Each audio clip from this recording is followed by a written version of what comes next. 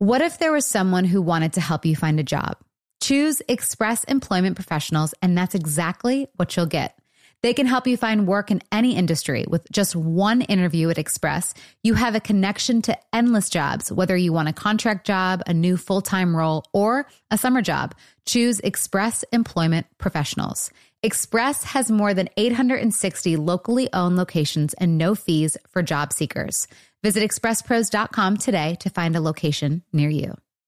Experts claim there is nothing tougher than a diamond. But at Diamonds Direct, we beg to differ. Have you ever met a mother? Strong, radiant, timeless. This Mother's Day, give her the gift that meets her match. With diamond jewelry starting at $200. Plus Diamonds Direct's exceptional quality and unbeatable everyday price, you're sure to give her a gift that wows this generation and the next to come. Experience the thrill of jewelry shopping done right at Diamonds Direct. Diamonds Direct. Your love, our passion. Something that makes me crazy is when people say, well, I had this career before, but it was a waste. And that's where the perspective shift comes, that it's not a waste, that everything you've done has built you to where you are now. This is She Pivots, the podcast where we explore the inspiring pivots women have made and dig deeper into the personal reasons behind them. Join me, Emily Tish Sussman, every Wednesday on She Pivots. Listen to She Pivots on the iHeartRadio app, Apple Podcasts, or wherever you get your podcasts. The Big Take from Bloomberg News brings you what's shaping the world's economies with the smartest and best-informed business reporters around the world.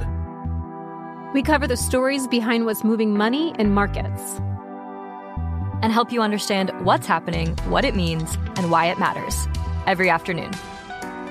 I'm Sarah Holder. I'm Saleha Mohsin.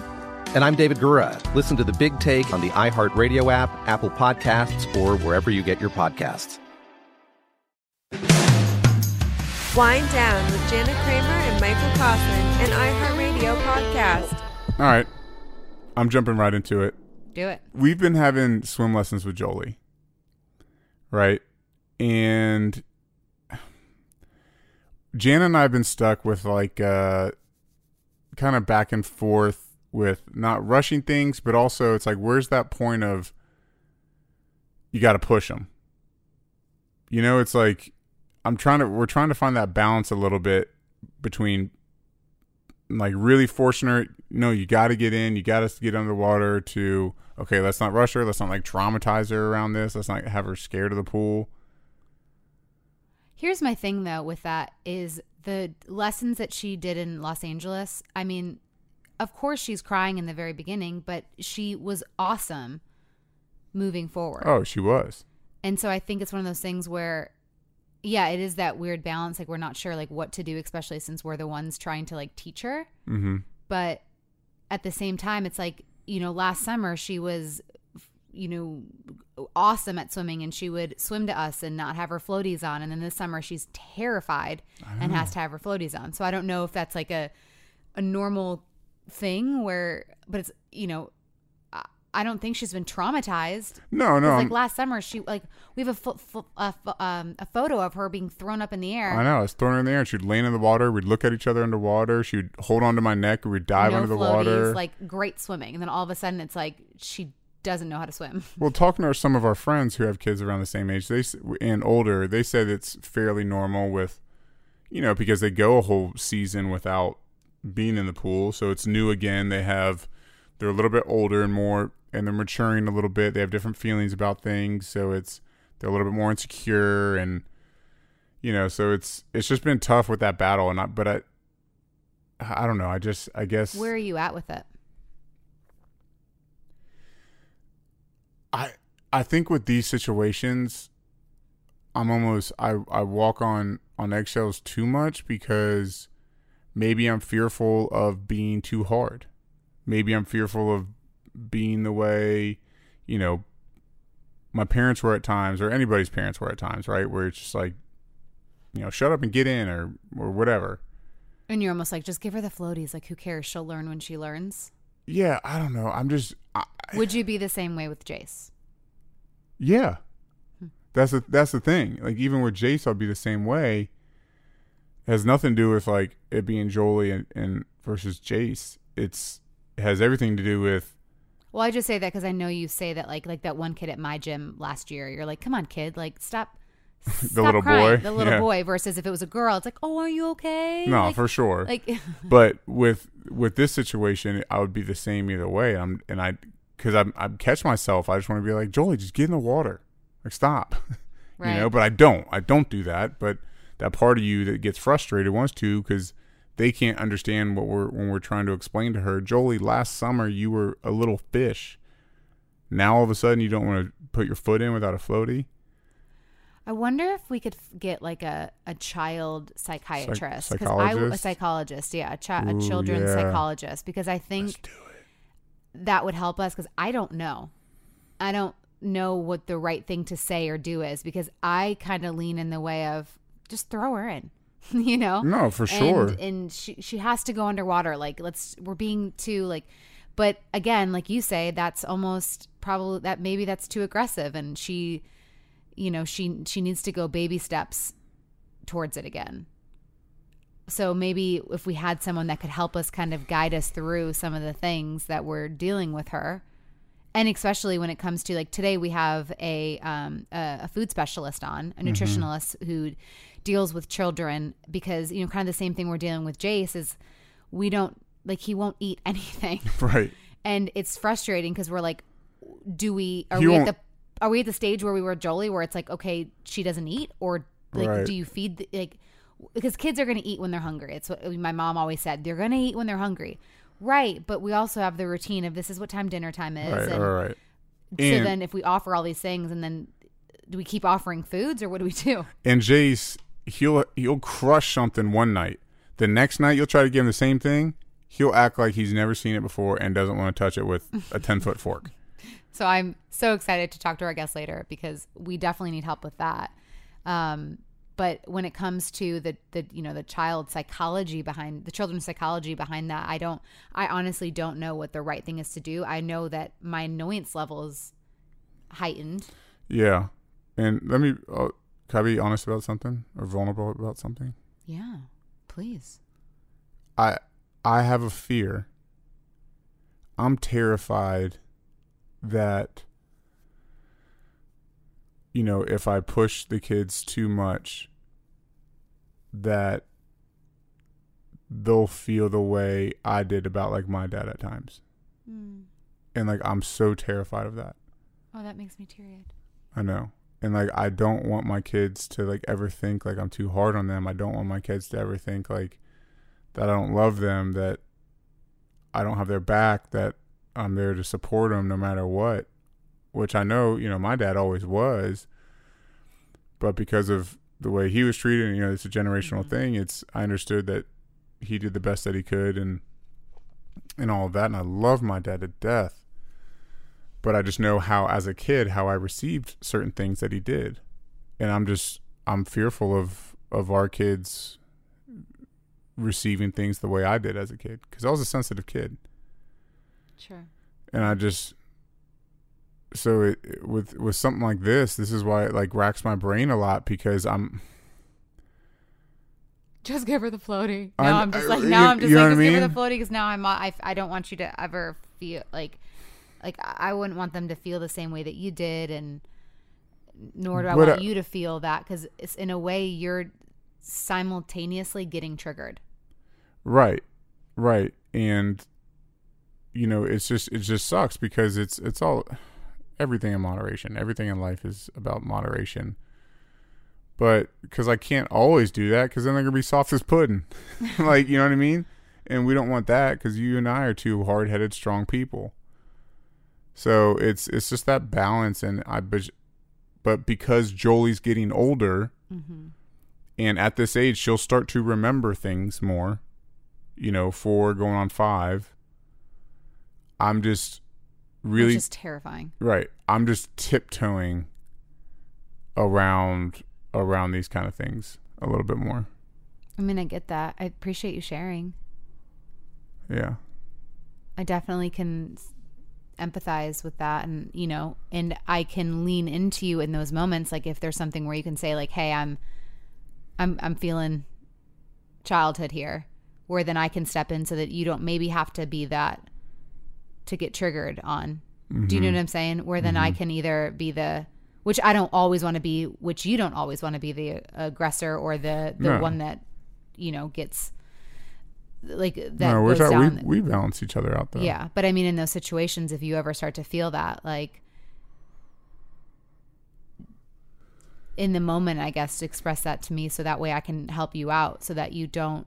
Yeah. I might need to tag you in, be like, hey, I don't know how to navigate this right now because of my own. Yeah.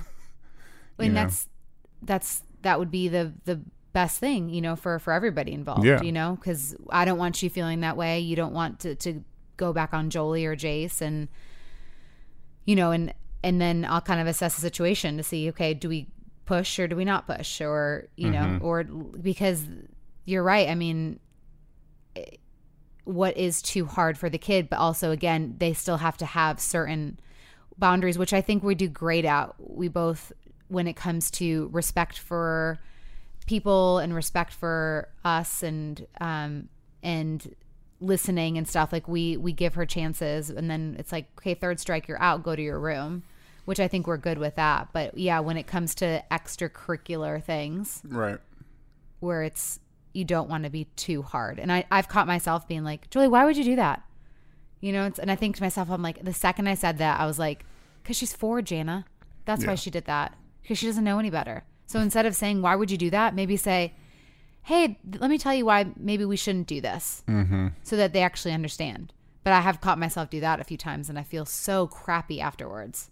I'm like, why would you put your foot in the laundry basket? Why would you stand on 2 Matchbox cars? That was today. Jolie was standing on 2 Matchbox cars. She's trying to go like skating around the house with 2 Matchbox cars under her feet. But again, she's a kid. That sounds fun. Why don't we go skate around with Matchbox cars under our feet? You wouldn't have to tempt me with a good time too hard with that. I could go out there and try it right now. But it's just, I don't know. It's just tough to navigate that stuff as parents. And it's like, I feel like there's ends of the spectrum, right? It's like I contribute to our work in therapy to even be able to acknowledge that I don't just jump to the negative and it's like, well, this is how I was treated in situations, so that's how it's done, and just do it. Or be the opposite end where it's like you don't want to do that so much so that you enable them, sure, and then they never do anything for themselves, and then you're just ruining their life as they get older. Sure. So I'm trying to do the work here, and we're both trying to do the work by acknowledging both sides of things and discuss things like this with y'all and with each other. But it's just that stuff that comes up that you're just like, damn, parenting's hard. It is hard. And there's no rule book for it either. But I would really like to talk to, because a psychologist, a children's, psychologist would be great for that too. Because how to kind of balance that. And, we should look into that. If anyone knows a good one too, DM us at the Wind Down Podcast. Thanks for sharing, Mike. I appreciate it. Yeah. And when you're in that situation again, please just kind of be like, hey, podcast episode. Triggered. Tag. Copy. Tag out. Let's take a break, and then when we come back, Jennifer Anderson, I've stalked her on Instagram for quite a while now because of Jace's eating habits. Her Instagram is Kids Eat in Color. I'm super excited to talk to her. We need help. Help us. We'll be back.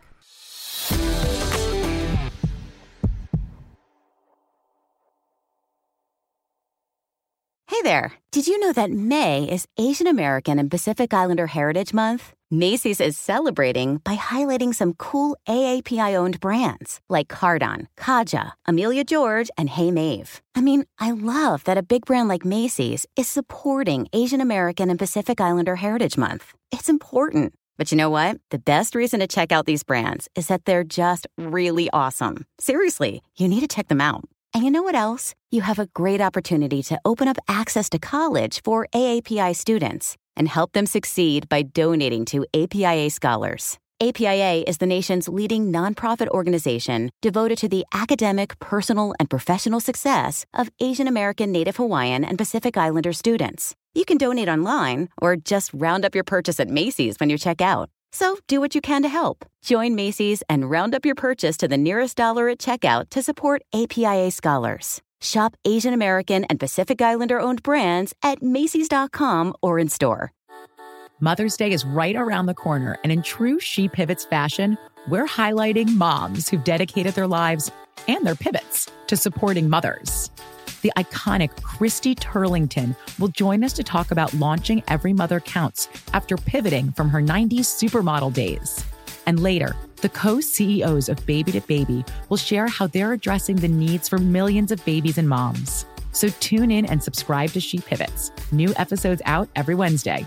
Listen to She Pivots on the iHeartRadio app, Apple Podcasts, or wherever you get your podcasts. I'm preaching to somebody today who is waiting for God to give you your next step. And you don't know what it is yet. You need God to show you your next step. Because God, I can't stay where I am, like I am, where it is. This isn't going to work. I have to move on, but I don't know where. A lot of time you'll use it as an excuse. Well, I don't know how. I don't know where. I don't know what. God, if you show me. God, if you tell me. God, if... No. You know enough right now. And if you needed to know more, he would show you. Hey, this is Stephen Furtick. I want to invite you to listen to my podcast, Elevation with Stephen Furtick. I am here to help you for the battles that you face in life, for the times when you feel discouraged, for the times that you need guidance from God. I want to give you the truth of what he says about you to help you rise to your full potential. Listen to Elevation with Stephen Furtick every Sunday and Friday on the iHeartRadio app, Apple Podcasts, or wherever you get your podcasts. Hey guys, this is Paris Hilton. Trapped in Treatment is back, and this season we're taking on WASP. They held us in dog cages. They starved us. They beat us. They burned us and subject us to really horrible, cruel and unusual punishment. After my personal experience at Provo Canyon School, I was shocked to learn that a man named Robert Litchfield, a man who got his start at the school that I went to, would go on to create a multi-million-dollar empire. He was trying to brand us, so we were going to become the McDonald's of kid treatment. The Worldwide Association of Specialty Programs in Schools. They prey on, a parent's really natural and beautiful love for their children in a really, really, unfortunately, effective way. At this time in my life now, if someone presented this program to me, and not just because I've already experienced it, sham, scam, beware. Listen to Season 2 of Trapped in Treatment on the iHeartRadio app, Apple Podcasts, or wherever you get your podcasts.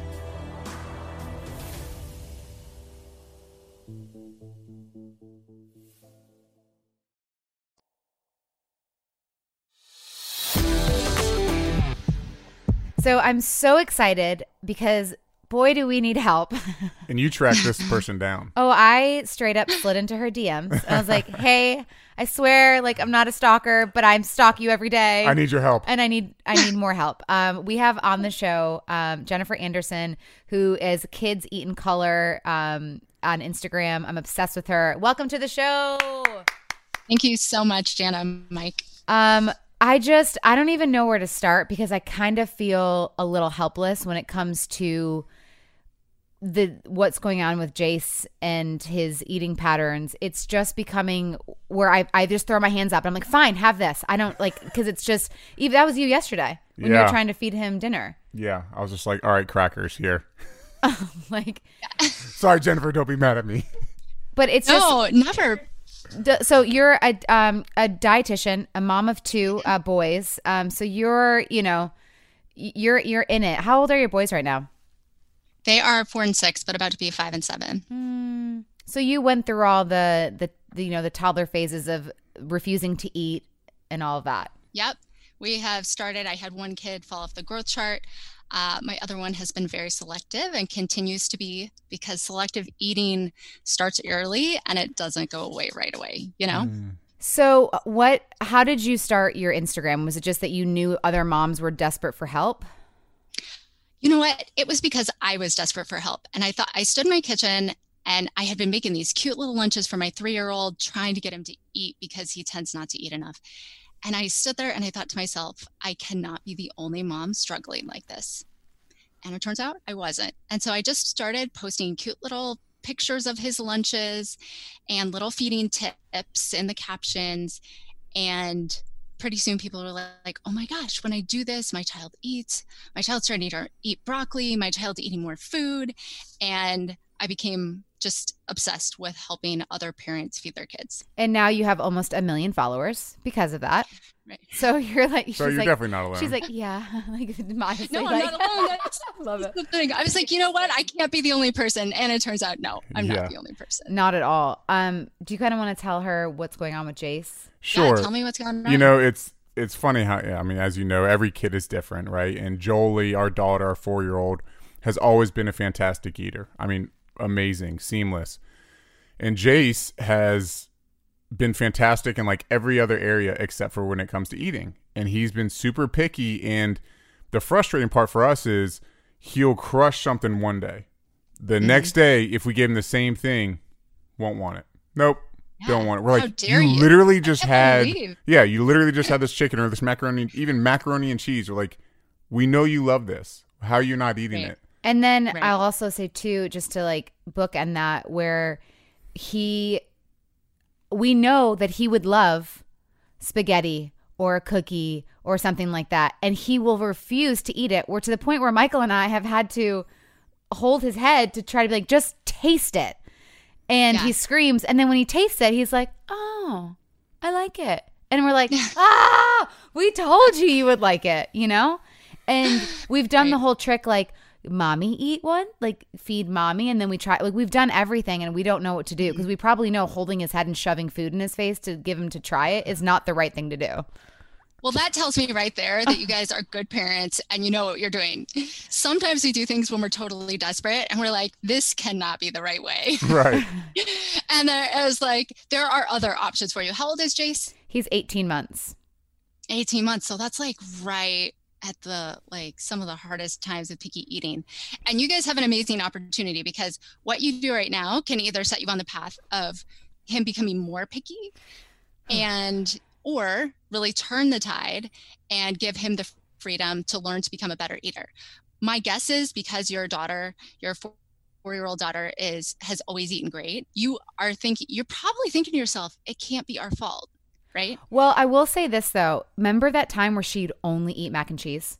And the only way we got her, and this is, Jennifer, you're going to think this is awful. The only way we got her to eat something other than mac and cheese is we would turn on TV so that she didn't notice that she was eating a piece of broccoli. Well, and it was when she was old enough to negotiate. So it was like, if you take a bite of this, like we'll push play on the TV. And once we got her in the habit of eating that stuff, then we cut the TV out. And again, it's some people might shame or judge on that, but now she's 4 and she eats everything. Yeah. Yeah. So what I can tell you is there are other things you can do that may take a little bit more time, but a little less effort on because then you probably had to wean her off the TV, and that probably wasn't fun, and that all thing. So I will say, what I can tell right now is you guys are problem solvers. You want to feed your kids the best way possible. I never, ever judge, ever. Remember, I had a kid fall off the growth chart. Feeding kids is really tricky. I have nothing to say. I definitely just went and bought a pizza last night because I was like, this day is too much for me. So, if you need to talk to somebody who's not going to judge you and is going to see you as a problem solver, then you came to the right place. Amazing. So help us. How do we, because it's so frustrating when I know he would like something and he doesn't eat it. Right. Or try it. Just try it. So like, try. My guess is Jace and you can tell me if I'm right or wrong, is a really strong kid who's really creative and knows what he wants and maybe has opinions. He's definitely getting an opinion for sure. Yeah, his attitude's definitely starting to spike up. Yeah. So that's awesome, right? That means you have a super fun, awesome kid. I have 2 extraordinarily opinionated kids. That makes them very exciting. It also at times makes them difficult to feed, right? Because my guess is he really has an opinion about what is going in his mouth. And what we see with kids and eating is, you could force them, you could turn on the TV, you can get them to eat, you can bribe them with candy. And while that may work for some kids, like it did for your daughter, a lot of times it just creates more problems that we have to deal with later. And so what we want to do is we want to use some of those evidence-based strategies that teach kids how to eat and take the stress off of us, because you guys sound like you're stressed, right? Yes. It's just frustrating. Like when 5 o'clock rolls around, I start to panic. Like, oh God, like, is this going to be, are we going to pull our hair out? And is he going to scream? Is he going to throw everything and not eat, or try? Your blood pressure is going up. You're like, oh my gosh, 5 o'clock. Mm-hmm. You are not alone. There are so many parents who have that feeling. Like, I've felt it myself. Like, you're like, oh my gosh. One woman in my feeding program, Better Bites, she said, I feel like I'm preparing for a World War battle every time I go to sit down at a meal. So you're not alone. The first thing that I always recommend parents do, first thing is start by saying, oh, hey, you don't have to eat it. Don't even give it to them. Put it on the table, sit down, have a family meal together. Make sure you have a meal. Make sure you have a food that he likes. That macaroni and cheese you were talking about is perfect, right? Put it down on the table. Hey, we're all going to sit down for the meal. Don't put anything on his plate. I find that 18-month-olds usually look around at that point and they're like, why didn't you give me any food? But you dish up your plate, dish up your daughter's plate, enjoy the food. Oh my gosh, this macaroni and cheese is so good. Now, your point in doing that is not to put on a show, because even 18-month-olds know when you're putting on a show, right? He sounds like a smart kid. Yeah. So what he needs to know is that he actually doesn't have to eat anything he doesn't want to. Nothing. And at that point, he may ask for something. He may say, where mine, or macaroni, or, whatever he likes to say, or point, or a sign, wherever he's at with that. So I find that to be one of the absolute most effective strategies when you as a parent stop caring what they actually eat at the meal. And I know this is impossible, so pretend like you don't care what they eat at the meal. Keep it totally cool, and you enjoy your food, and don't give them any. And I actually one time saw my kids eat a whole bowl of salad, a whole large bowl of salad, because I told them that I didn't think they wanted it and I only had made some for myself. And they were very unhappy with that, and they just ate it. And I was like, oh, okay.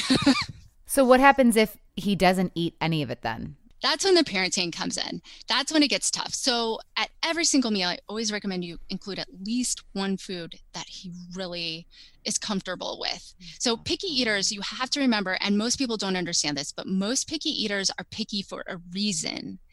They, around, a year, even, it can start even earlier, they develop, separation anxiety. They start to be afraid of things, which is good because they become more mobile, and we don't want them wandering through the forest eating mushrooms. Of course, our kids generally aren't wandering through the forest, and so it becomes problematic when they're not eating mushrooms that we've served on the table.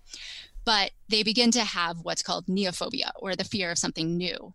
So food neophobia is very common, and it usually arrives between 12 months and 36 months, but it can show up as late as 4 or 5. So my guess is there's something about it. Either he's feeling pressure from you and he wants to engage you in that power struggle, or he's actually afraid of it. Maybe he looks at the food and he's like, that color. One time I ate that color, my tummy felt weird. He can't tell you about that, but we've seen examples of even babies being given medicine on a blue spoon suddenly will never eat any food off that blue spoon. Because even at a very, very young age of 6 months, 9 months, 12 months, they can develop these associations between tiny details and a experience that they had that was very traumatic to them or very unpleasant. Maybe they ate something and then they threw up later and you didn't think anything of it, but that happened. So that is something that you got to keep in mind. He's picky for a reason. He's really not trying to get at you. He's just trying to protect himself and act like an 18-month-old. And, that's something. So when you sit him down at the table, don't ever, ever, ever get them something else. Just make that rule and keep it to yourself. What if they don't eat then?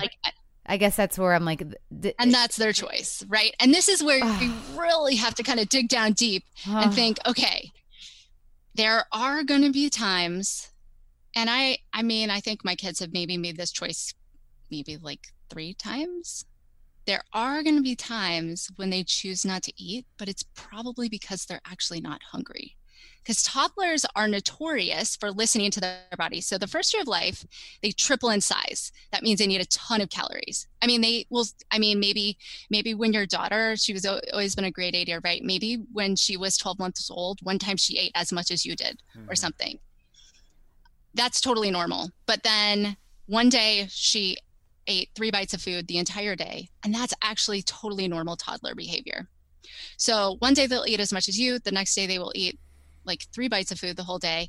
And then they kind of go over. But what research shows is they do eat enough over the course of the week, over the course of the month to maintain their growth.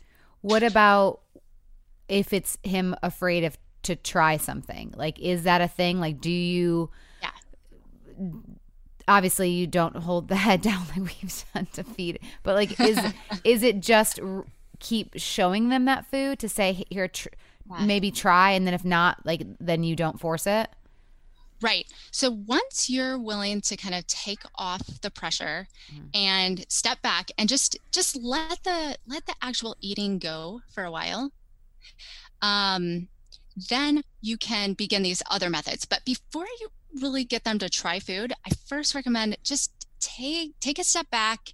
Remember, it's your job to put the food on the table. It's their job to decide whether or not to eat it. From there, you can really step back and say, okay, how are we going to move forward? Because once he knows that you're never going to make him eat anything, suddenly it's all within his control. It's all within his control to decide what he's going to do. So after you've established that you as the parent, you're going to decide when you're going to eat as a family, you're going to decide what you're going to eat as a family, you're going to decide where you're going to eat as a family. Those 3 things are the things you are in charge of. So don't make him another meal if he doesn't want it. Just make sure there's always at least one food that you know he generally likes. Now, I realize one day he doesn't like it, one day he does. But macaroni and cheese is generally a safe food. So put that on the table. I think it's just hard because it's like, I know he's hungry. Like, we know he's hungry. He's just refusing to eat it because if we give him something else, he downs it. Yeah, he's big into fruit. And my fear, kind of what you're talking about, Jennifer, you're saying, you know, one of your boys fell off the growth chart. And that's where our son kind of is when it comes to like his height, right? Yeah, he's like in the 40th. So they're guessing a 5'9". So question, has he always been at that height? Yeah, he's always been little. Okay, so that's normal. But our daughter's huge. Right. Her growth which is also off the charts. Totally normal. So what we are most concerned about now, if he started at the 70th and then went to the 40th and then went to the 20th, that's when you have to be concerned. Okay. People come in all shapes and sizes. Being on the 40th percentile is great. And if he mostly maintains that give or take, 15 percentiles or so, then he's fine. And you would want to check in with your pediatrician just to make sure he's growing. But if he's like losing a lot of percentiles, then you have to worry. Otherwise, you don't have to be at the 50th. It's no problem.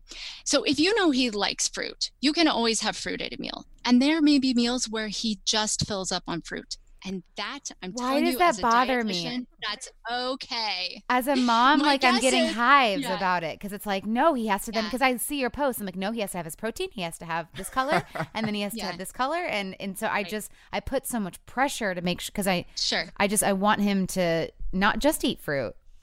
But think about how much protein he needs. He's 18 months old. You don't have to tell me his weight, but let's say he's 26, 27 pounds. Okay, so let's say, however much he weighs, they need a very small amount of protein for their body.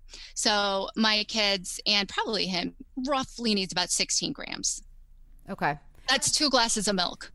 Oh, wow. Okay, that makes me feel a little bit better. Because that's where my concern has been is I just make up in my head that, okay, he's the 40th percentile because he's hardly eating the protein that compared to our daughter. And I'm, that's unfair of me to compare 2 kids, right? But of course, yeah. Every parent I feel like kind of does that. Fair thing.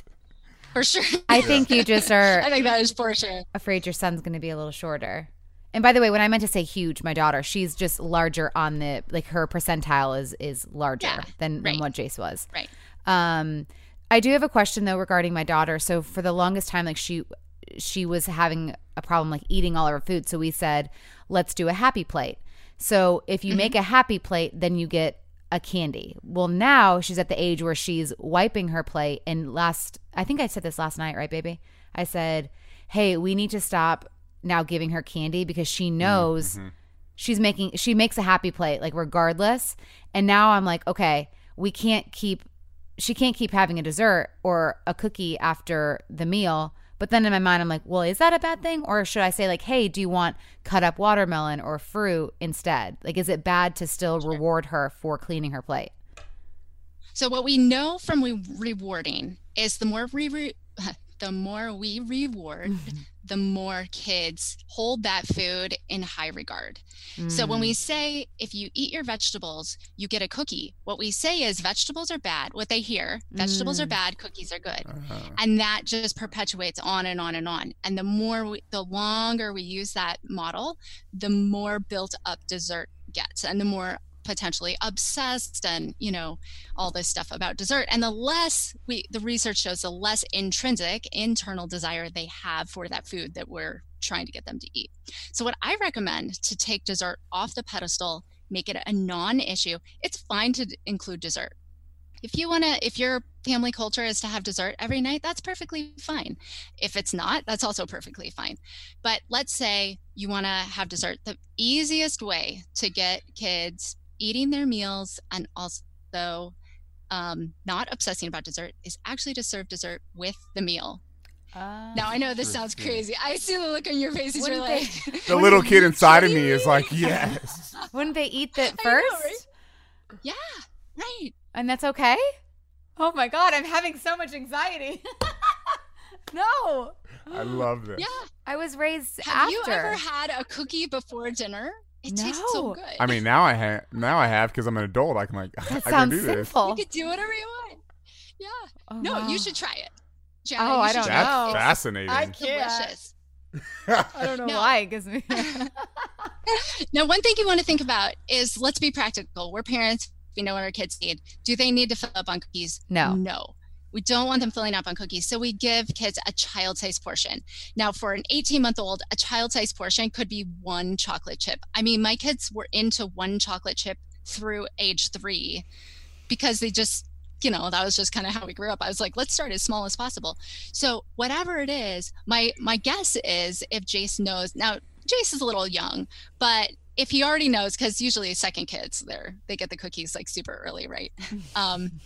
But if they haven't had it, you could delay it as long as possible. But once they know about dessert, if his sister's having dessert and he really wants to end on that, just make sure it's a tiny child's portion, an amount that they could not fill up on. Okay. Now, there may be times where all they eat is that item.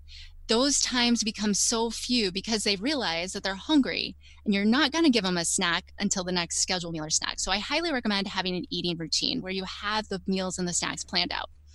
Even Jace at 18 months old is going to be able to understand kitchen closed or lights out. Sure. Or snack after nap. Okay. You could turn these things into 3-word sentences where you tell him no snack now, snack after nap, or whatever it is. Okay. The reason we want that is because we want them to come into the table hungry. You already know he's hungry, so it sounds like you have a good pace for your meals and snacks. And if they choose to only eat a part of a cookie, it's true. They may that one time be fussy until the next meal or snack, but it will pay off once they understand the routine. Like, okay, we're only going to have food at these times that mom and dad say. We're only going to eat what's available. And what you're usually providing is at least one safe food and a variety of other foods, including protein and these things. And you can think of it over the course of a day. Like, what did Jace eat over the course of the whole day? He only ate fruit for breakfast. That's true. But because he ate 4 cups of fruit for breakfast, I don't really need to serve fruit for the rest of the day. So instead, I served him milk and peanut butter piece of bread sandwich with peanut butter on it. And then I served him, these other things over the course of the day. So if you change your shift, you shift your mind to think, what is he eating over the course of the day? What is he eating over the course of the week? Is he mostly hitting all the food groups over time? Then I don't have anything to worry about. And I already know he's staying on his growth chart. So it sounds like he's getting what he needs. And what he most needs right now is for me to chill the ability the F out. to choose whether to eat and how much. Okay. Everybody calm down. That's what it is. Okay. Well, I feel so much better, Jennifer. I cannot thank you enough. I feel like maybe you feel better too, especially how last night's dinner went. Yeah. Jennifer Anderson, please follow her on Instagram if you've got a kid and you're struggling, or you just want to have, like, I look at your page too just to see different meals, because I kind of get bored of, you know, doing the same meals for Jace. So I've really enjoyed following your page. It's Kids Eat in Color. And just thank you so much for letting us stalk you and have you on the show. We really appreciate it. Absolutely. Thank you, Jennifer. It was wonderful to be here. Thank you so much. Bye, Jennifer. Bye-bye.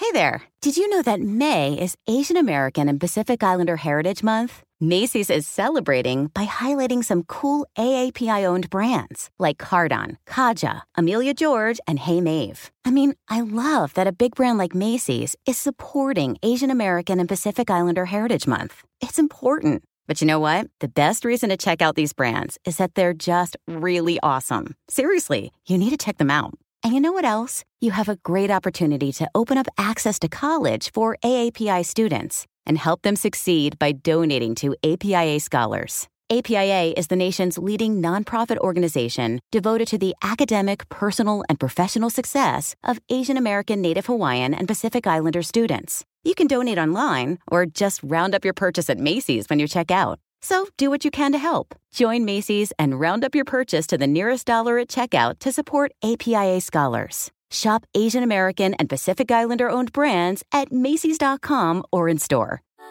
Mother's Day is right around the corner, and in true She Pivots fashion, we're highlighting moms who've dedicated their lives and their pivots to supporting mothers. The iconic Christy Turlington will join us to talk about launching Every Mother Counts after pivoting from her 90s supermodel days. And later, the co-CEOs of Baby to Baby will share how they're addressing the needs for millions of babies and moms. So tune in and subscribe to She Pivots. New episodes out every Wednesday. Listen to She Pivots on the iHeartRadio app, Apple Podcasts, or wherever you get your podcasts. I'm preaching to somebody today who is waiting for God to give you your next step. And you don't know what it is yet. You need God to show you your next step. Because God, I can't stay where I am, like I am, where it is. This isn't going to work. I have to move on, but I don't know where. A lot of time you'll use it as an excuse. Well, I don't know how. I don't know where. I don't know what. God, if you show me. God, if you tell me. God, if... No. You know enough right now. And if you needed to know more, he would show you. Hey, this is Stephen Furtick. I want to invite you to listen to my podcast, Elevation with Stephen Furtick. I am here to help you for the battles that you face in life, for the times when you feel discouraged, for the times that you need guidance from God. I want to give you the truth of what he says about you to help you rise to your full potential. Listen to Elevation with Stephen Furtick every Sunday and Friday on the iHeartRadio app, Apple Podcasts, or wherever you get your podcasts. Hey guys, this is Paris Hilton. Trapped in Treatment is back, and this season we're taking on WASP. They held us in dog cages. They starved us. They beat us. They burned us and subject us to really horrible, cruel and unusual punishment. After my personal experience at Provo Canyon School, I was shocked to learn that a man named Robert Litchfield, a man who got his start at the school that I went to, would go on to create a multi-million-dollar empire. He was trying to brand us, so we were going to become the McDonald's of kid treatment. The Worldwide Association of Specialty Programs in Schools. They prey on, a parent's really natural and beautiful love for their children in a really, really, unfortunately, effective way. At this time in my life now, if someone presented this program to me, and not just because I've already experienced it, sham, scam, beware. Listen to Season 2 of Trapped in Treatment on the iHeartRadio app, Apple Podcasts, or wherever you get your podcasts.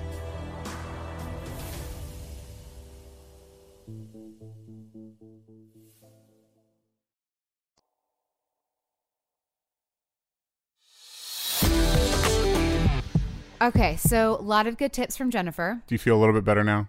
Kind of with our plan of attack here? Yes, but also no. Because Jace just doesn't go by the book. Just no. There's no. I mean, I've offered every day something. I know. So it's how many days? Hey, look, and we say this a lot. Jace has been like the perfect baby. He has.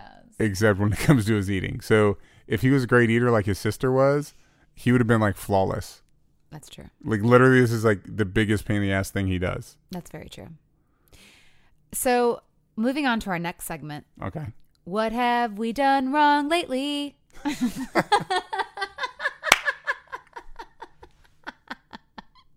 Did you like that? And that right there is how our new segment is born. What have we done? What was it again? Wrong lately. Oh, yeah. What have we done wrong lately? We need a jingle for that. I feel like that's it. I know, but like a little instrumental in the background, like Easton, we'll get him on. So this is the game that we like to play called What Have We Done Wrong Lately? You first this time. You started. You gotta set the stage here, kid. Okay. So the rules. We say one thing that's been bothering us, and we cannot be defensive back when we get the thing. So you're saying what I've done wrong lately. Yeah. So we're not calling ourselves out. No, that's boring. That was totally where I was going with this. No, remember our game, how we say one thing that's bothering, like how, so we don't like hold things. Yeah. But we can do, let's look in the mirror now. All right. What have I done wrong lately? No, remember, but that was the game that we did play. Yeah, I'm not like, I know. Let's pick on Mike game. That's No, you have to do it to me too. I know. Which is why I said you go first. Okay. When I wake up in the morning. Every morning when I wake up, there's a halo hanging from my girlfriend's four-post bed. No. Name that song. John Mellencamp?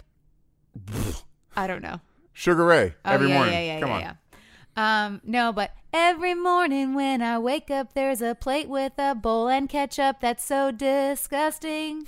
You eat your chicken nuggets at 1 a.m. and you leave the bowl of ketchup all full in the sink, and it looks so gross. Is that the names we have to sing our answers? It's gross, and it stinks like ketchup when I wake up in the morning. It stinks like ketchup when I wake up in the morning. Yeah. And by the way, I meant to get pitchy at the end of the last round, so I meant to go tone deaf. So yeah, that's one thing. So if we could just kindly maybe, I know it's 1 o'clock in the morning, wherever you go eat your chicken nuggets with the ketchup bowl, if you could just kindly put it in the dishwasher, or at least if the dishwasher is running, if you could just wash out the ketchup bowl and not, because like you've put water in it, but then there's water overflowing and there's just ketchup all in the sink the next morning. And I'm like, what? Good morning. Ketchup. So, okay. All right. So leave it on your nightstand. Got it. Oh, perfect. Done. Your turn. What have you done wrong lately? So this just happened last night. Oh. And newsflash. It's something, it's the circumstances are different, but it's, you like to like reiterate. So like last night you were podcasting on our buddy Nick's podcast, his 615, realtor podcast. And I come in the office, I was about to take a shower. We had discussed earlier that evening that we're going to hang out when you're done and we're going to watch a movie and whatever.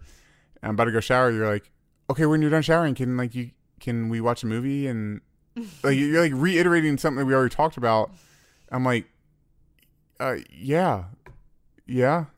And I go shower and I go walk to the shower. I'm like, why does she have to feel like she has to reiterate what we already discussed? And it just, I don't know why, but it just like bothers me. Okay. Like eats at me. All right. Good to know. Yeah. I don't know why either, but good to know. Do you think it's like you're worried that I'm going to bail? Maybe. Like, or maybe it's just, I don't, because I'm such a planner. Like, okay, and this is this, and we check this off, and then after that we do this. So I just like to, I like to reiterate a lot of things. Even when we have arguments, I reiterate. Yeah. or just anything. Like so after grocery store, you're going to go there, or so I do that a lot. I'm sorry. I'll be more mindful of that. Thank you. You're welcome. Well, and that was our first segment of What Have You Done Wrong Lately?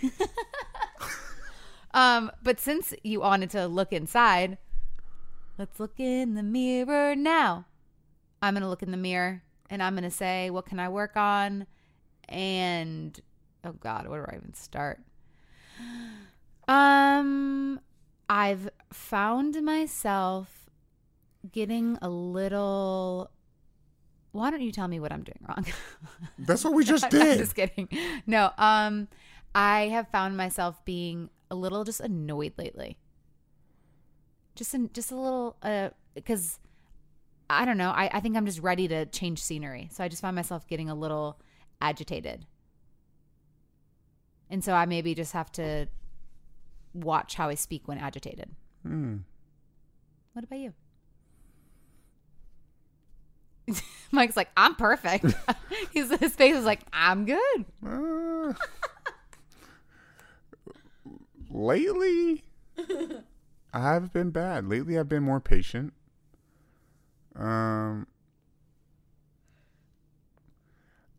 Just making sure I'm as real time with things as possible. Yes. Yeah. I think that's the biggest thing, is just like, whether I see something that needs to be brought to your attention just for clarification, whether it's whatever it is, just real time, so you're aware and nothing feels like it's a secret or dishonest, or it just helps everybody out. Yeah, for sure. I like it. Cool. Well, I like the new segment. We'll see if it sticks. Just like our One Tree Hill. See if that one sticks. Hey, so I'm on the Wind Down podcast right now. Stephanie has written me a few emails, and I kind of wanted to talk this one out. Okay. She's a One Tree Hiller. She says she appreciates you and I sharing our story, as it has brought some normalcy to her own life. She goes on to say, my husband and I have been together for 12 years, 11 years dating and 1 year married. About 8 years ago, we went through some infidelity. I found out he had been cheating on me for about a year. It took a whole lot of rebuilding and counseling to get back to a good place. About 4 years ago, after a big fight, he attempted to cheat again. We again were able to rebuild and work through it. We got engaged about 2 years ago and married a year ago. There are still times he will get extremely upset with me if I see his phone or ask who he is texting. I do trust him, but there are times that my brain goes to that place even if it was that long ago. It's starting to really wear on our relationship, and I honestly don't know what to do. Any advice would be really appreciated. So it seems like, what did he say? He gets upset. Mm-hmm. There are times he still gets extremely upset with me if I see his phone or ask who he's texting. Can I start this one? Please. So, two sides to his reaction, okay? Both of which fall under the category of defensiveness.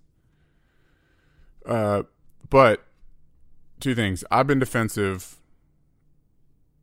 either because, I'm hiding something, or sometimes I'm even more defensive when I know that I'm not. When I'm actually being honest and not doing anything inappropriate or wrong, sometimes is added justification to defend my stance. So that being said, that could possibly be a reason why he's getting so frustrated, is because he's like, I'm actually not doing anything. Like, why do you need to do that? Why do you need to check my phone? Why do you, whatever. Also, just the way my personality is, from my experience, the way you deliver to ask to see his phone, or I don't know if you're doing it without him knowing at all. If Jana came to me, even now, and said, hey, I'm feeling just triggered on some things. Can I look at your phone? Are you cool if I go through your phone? Any chance of defensiveness, if there's nothing to worry about, and I know that there's nothing to worry about, any chance of me being defensive goes out the window if she asks like that. Now, if she asks like that and I would still get defensive, that's a red flag. Mm-hmm. So use that, not as, I'm not trying to have you manipulate the situation, but use that as some sort of strategy, because it can bring down his guard of defensiveness and kind of gauge kind of where he's at with things going on internally. Mm-hmm. For sure. Yeah, because that's, if he's still defensive even when she's vulnerable, but I feel like I will say, I don't know if it was always easy for you to, even when I did say, can I see your phone?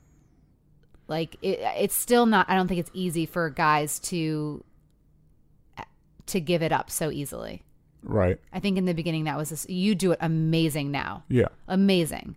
But I think in the beginning, it's still hard. Yeah, it's still hard. Can I just ask why though? Just like, so maybe she can understand like if he is defensive, because my fear is that he's not going to be in a place you are now. Mm-hmm. And he'll be defensive and then she's going to think he's cheating. For sure. So like, I just want to like soften the blow a little bit for It's still, guys, I think all men have a degree of problem with feeling controlled, being parented, having someone oversee what they're doing or anything like that. Regardless of childhood wounds or no childhood wounds, I just feel like majority of men have that kind of struggle. Mm-hmm. So with, even if you ask innocently, it's still definitely possible for someone to be defensive. Just be like, because they could go into why. Like, why would you possibly need to see my phone? Well, I mean, you could have easily gotten upset with me, and I heard a little bit of it on the phone today when I called you when you were at the store. Like I heard in your voice, like what I heard you say was, like in your little like head was, I'm at the wine store buying you wine, like, and you're triggered, like, because it's like, and I heard that monologue even though you weren't saying it, but because, well, I mean, can I share? Yeah. Like, because an incident had happened in the car, sometimes I do get triggered if I look at the app or whatever and I'm like, man, he's been at the grocery store a long time. And I get a little triggered sometimes. And today was one of those moments because we had talked on the phone. We had talked on the phone and you're like, oh yeah, I'll run in back real fast because it was a girlfriend's birthday. And I was like, I kind of wanted to drop off flowers at her front door. So I was like, hey babe, do you mind just running in real fast? He's like, yeah, absolutely. He's like, I just put the bags in the car and I'll get it and I'll be back. Well, about 30-ish minutes later, I look and he's still there. And so I just felt this wave of just a little trigger. And I'm like, you know what? Instead, I'm just going to call him because I can call him, and I'm just going to say, hey, like, everything good? And I was like, hey, babe, like, where are you at? And you're like, oh, hey, I'm in the wine store. And I was like, oh, okay. I saw that you were still there and I got a little triggered. And you were kind of like, okay. And in that moment, I was like, I heard you be like, God, I'm not doing it. I'm doing something for you, and you're still triggered. But like, maybe you can understand. No, I do, yeah. And I'm sorry you received my okay that way. What's interesting is during that conversation, my okay was probably because I was thinking in my head. I was like, okay, why is she getting triggered? And then you even said, well, we were on the phone. You said you were running right back in to get flour. And when you're saying that in my head, I'm like, oh yeah, this makes complete sense. Mm-hmm. Like I said, I was just going to run in and grab these flowers and I'll be on my way back. Yeah. Then I saw that right next door the wine store had opened. So I was like, oh, you're getting thin on your wine wall. So super thin. Need to re-up mama. So I totally understood. But it's sad though that I even I felt bad that I even had to, I felt bad for you. Like I felt bad. I was like, man, like he was doing something, he was trying to do something nice for me, and I had to call, and I wasn't mean or anything. I was just like, hey, like, what are you doing? Like, just had a little bit of a trigger. Yeah. But I think that's just to say, and just like with Stephanie, I want you to know that it's normal to feel triggers kind of out of the blue and want to kind of have that check-in when you might get triggered. And I think you holding it in can then make it go sideways Because I could have maybe held that trigger in and then been passive aggressive bitch to you when you got home and been like, well, that took long, or like, what were you really doing? And my God, that would have been like maybe 5 years ago. Brutal. Yeah. But that was what I would do again like 5 years ago. But now it's like, hey, like that was just kind of, I got a little triggered, and just like saying it and speaking it, and then you reassuring and not being defensive makes those moments lessen each time. So like the less Stephanie, your husband's defensive, the less you get triggered, and also the more you feel reassured in those moments. Because I was like, oh, I'm so sorry. Like okay, thanks. Like, you know, and then it was like over. Yeah. But it's kind of crazy to think about too, and not to like keep going on this, but like when we had that Jason guy, that book that you read, the author, and we kind of asked like, when will the triggers go away? And he's like, never. Yeah. Like they'll lessen, but they'll always still kind of be there, right? For both of us, right? I mean, you still have your own triggers with, you know, certain things too. Yeah, I mean, everyone varies, but yeah, for sure. And you know, I think, all right, like take this for example. I have some friends that if they went out tonight and say, I mean, we're kind of past the age of really getting drunk and all that, but say they go out and get drunk and, you know, their phone dies and they don't talk to their wife till the next morning. Yeah, no one loves that, but I have plenty of friends in coupleships that they'd laugh at each other, be like, you idiot. You know what I mean? Like, it just wouldn't be a big deal. Could we ever do that? No. You know what I mean? So it's that kind of benefit of the doubt, if something like this happens, does go out the window to a certain degree. I mean, yeah. But you know, I mean, which nobody should be in a situation where it's like necessarily okay if that happens. But if it happens, there are some coupleships that they laugh about it, and then there's others like ours where it's like that ain't happening. Right. So it's just, you know, it's a spectrum. But again, if you read and pre-order The Good Fight, we talk about different kinds of boundaries and ways to deal with triggers, and yeah, so not to like, nice plug, thanks, honey. Babe. But I'm just saying, like, we've worked on so many different ways to like kind of express that and deal with certain triggers that might come. So for sure, pick up your copy. Okay, let's do one more email, and then it's time to say goodbye. No. Anonymous, still yearning to become a mom. How do I forgive myself? Okay. I'm 45 years old, have been with my husband since 2006. During his previous marriage, he had a vasectomy. At 39 years old, we decided to go through infertility, as my clock had already ticked beyond the scary point.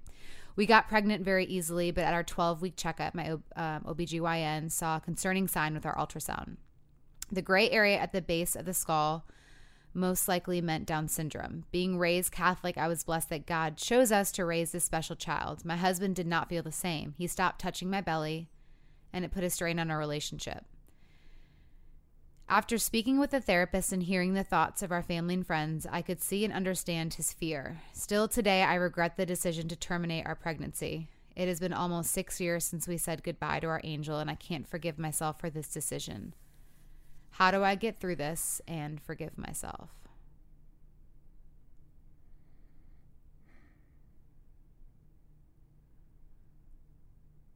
That's tough. That like makes me like teary-eyed. You know, this is one of those situations, because anyone who goes through having children, you have this discussion, really, a little bit, you know, and that's why anyone who has had a child, is having a child, understand why when people ask, do you want a boy or a girl? And when it gets close, 99% of people say, I just pray that they're healthy. Not saying that children with Down syndrome aren't healthy. I'm just saying complications, any kind of health complications, any kind of complication, everyone just wants their child to be healthy. And, you know, they run tests for for these kind of things. That's why they do what they do. And it's one of those situations that I don't know how to answer to an extent, because nobody knows, just like a lot of things, nobody knows what they're going to do until they're in that situation. I know plenty of people with child with special needs of some sort, and they couldn't be happier. Couldn't imagine their life without them. But I will say, that's after the fact. After the child's born, they're in their life. Now, how did they feel when they found out? How did they feel when they first saw their child? Were they that happy in that moment? Some may be. Some may have honestly not been. Because that is a lifelong commitment, just like having any child, but they are in your care for the rest of your life. Mostly. So, this is hard. I think what hurts too is like that she hates herself for the decision that she made. And the decision was made. And now you have, your life to still live. And what I just would hate for you is to continue to hate yourself for a decision that you chose, whether it was right or wrong. That's your, you have to now move on, in a sense where it's hating yourself is not going to make any of the situation better. Like it's, do you know what I'm trying to say? Mm-hmm. Like it's, there's not anything now that can be done. No, but hating yourself is, I think you should definitely talk to someone. Yeah, which it says she's, spoken to a therapist, but I would too, because it doesn't say anything about you and your husband not being together still. So I would probably have, if it was me, like, and that maybe this sounds really bad, but like, I would resent my husband. Like, if you said that to me, like, I would resent you. I would. Like, I don't want you to, mm-hmm. the woman who wrote this, like, I think that's wrong too, but I think a part of me would resent you that you didn't love our baby no matter what. Mm-hmm. That would be hard for me. And then that decision was made because of your distaste for it, I guess. Mm-hmm. That would be kind of a hard pill to swallow. Yeah, it's tough, but what I would say now is lean into your husband about it. Not from a resentful, mm-hmm. blaming place, but just tell him how you feel. Yeah, no, for sure. I'm not saying like to resent. I'm just saying like how like how you put which I wouldn't blame you. I wouldn't blame anybody. But yeah, I definitely, like you said, lean in for sure and talk to him how you feel, and because it was y'all's decision that you guys made. Together, still, essentially, it was y'all's decision. So don't feel like you have to do this alone. Lean into him. Just tell him how you feel. Be honest.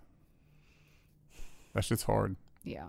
But we appreciate you sharing. Yes, thank you for sharing. DM us at the Wind Down Podcast if you guys have any questions or anything else you want us to talk about. All right. See you next week. Bye, guys.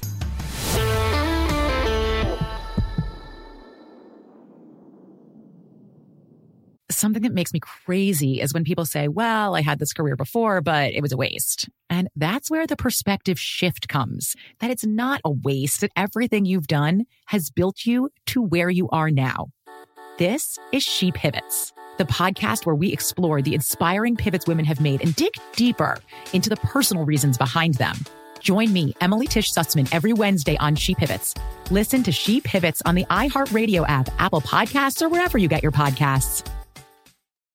I'm Saleha Mohsin, and I've covered economic policy for years and reported on how it impacts people across the United States. In 2016, I saw how voters were leaning towards Trump and how so many Americans felt misunderstood by Washington. So I started The Big Take DC. We dig into how money, politics, and power shape government and the consequences for voters. With new episodes every Thursday, you can listen to The Big Take DC on the iHeartRadio app, Apple Podcasts, or wherever you get your podcasts. The Big Take from Bloomberg News brings you what's shaping the world's economies with the smartest and best-informed business reporters around the world. We cover the stories behind what's moving money and markets. And help you understand what's happening, what it means, and why it matters. Every afternoon. I'm Sarah Holder. I'm Saleha Mohsin. And I'm David Gura. Listen to The Big Take on the iHeartRadio app, Apple Podcasts, or wherever you get your podcasts. Hey, I'm Jay Shetty, and I'm the host of the On Purpose podcast, and I had the opportunity to talk to one of Hollywood's major icons, Michael B. Jordan. In our conversation, Michael shares the highs, the lows, and everything in between, offering a genuine glimpse into his world. The closest to getting what you want is always the hardest. People give up right before they get what they've always wanted to get. Listen to On Purpose with Jay Shetty on the iHeartRadio app, Apple Podcasts, or wherever you get your podcasts.